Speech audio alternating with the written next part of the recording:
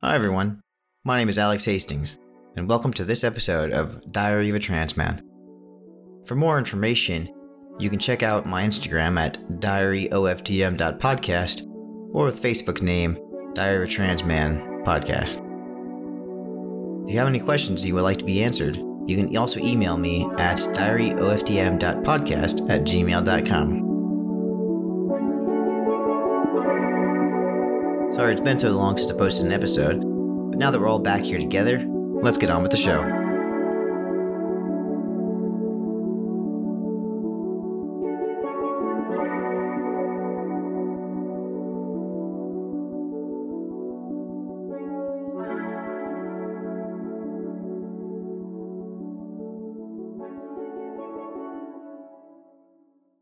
Today's episode is going to be all about answering just a few questions people online have about being transgender and transitioning. It is important to note that not everybody needs to medically transition in order to qualify as being transgender, but some of these questions are geared more towards those who are looking to medically transition or have started the process already.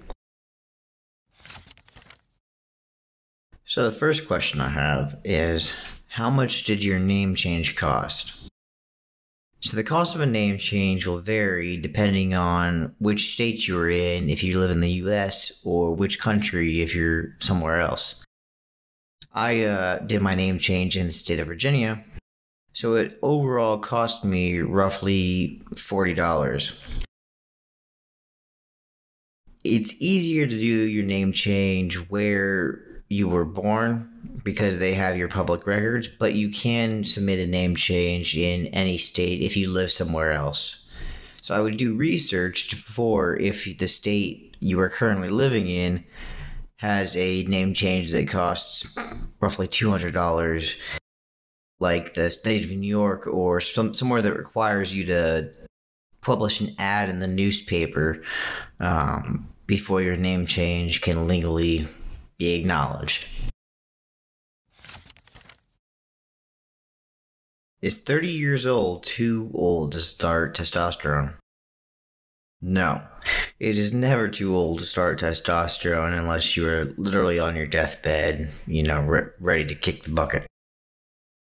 I started when I was 25 years old, but I know people who started when they were 50, 60 years old. So it is never too late in life to start living authentically.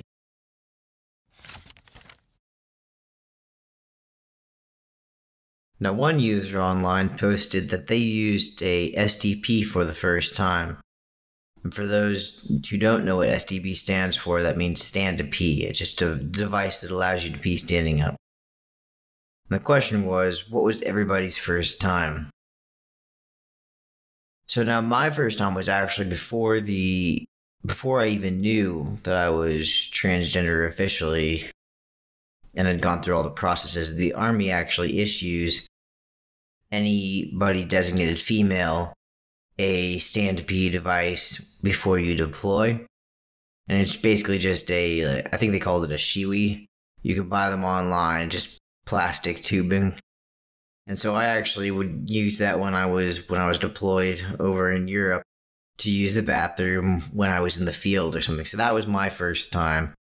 It actually gave me a heads up for when I started to use them more often because I had the practice before.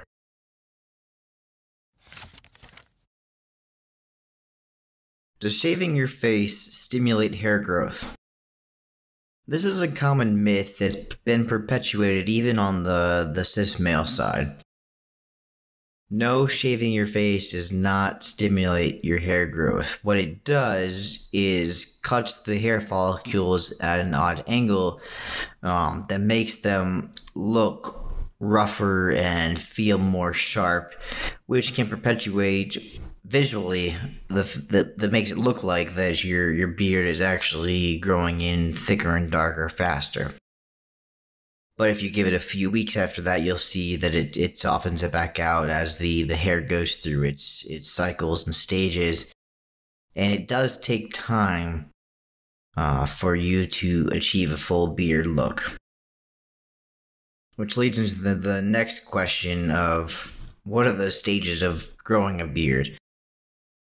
I can only answer this like 60% of the way, since over the last 3 years of being on testosterone, I've achieved basically a chin beard, and I'm just now starting to get some stuff coming in on my cheeks. So the first stage, kind of, the hair starts to appear, but it's going to be like peach fuzz, blonde, baby hair. And generally, from the trends that I've seen in myself and from those online, the most common places for this to first appear is on your chin, and for some genetically predispositioned people, on their cheeks. The color all depends on your genetics. So, like for me, I have brown hair, but my beard grows in kind of blonde. So that makes it even harder to see. Eventually, after a couple years or earlier, depending on your genetics, your beard will start to fill in more places on your face. But it's important to remember that even some cis male people can't grow proper beards. Popular examples are Johnny Depp. You can take a look at his old photos and you can see he never had a full beard, just a mustache and a chin beard, basically. And it's important to remember that growing a beard does not make you any less of a man, and you should not define yourselves by your abilities to or to not grow a beard. Can tea make you grow taller? I wish, but no. Unless you are still in the developmental stages of your youth, where your long bones have the ability to continue growing, you are stuck at the height that you started testosterone with. So for me, I'm 5'6", but sometimes, and I do get taped by the army for my height, every 6 months. Sometimes they do have me at 5'7", and I think this is purely because of better posture due to increased muscle gain and confidence. So you're not going to grow, another 6 inches to put you over 6 foot if you're somewhere in the low fives. You might gain that little inch or half inch just based off of posture.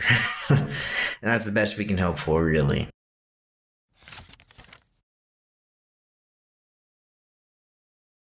What did you notice within the first week of starting testosterone? Well, the first couple things I noticed was my voice started to get pretty sore.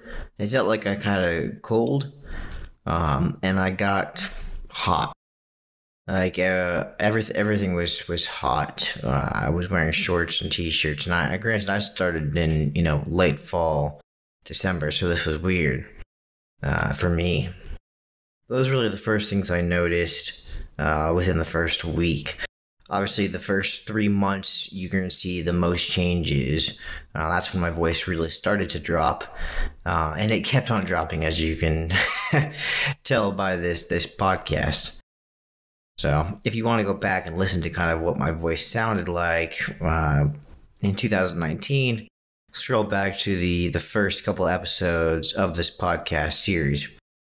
And then you can see, I think I even threw an audio clip in one of the episodes where I took a video of myself pre-T to compare.